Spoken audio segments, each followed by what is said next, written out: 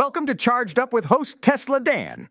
Today we're discussing a juicy rumor that Tesla might be building a brand new Gigafactory in Spain. According to reports, Tesla is in early talks with Valencia's regional government about a potential investment worth up to $4.83 billion USD.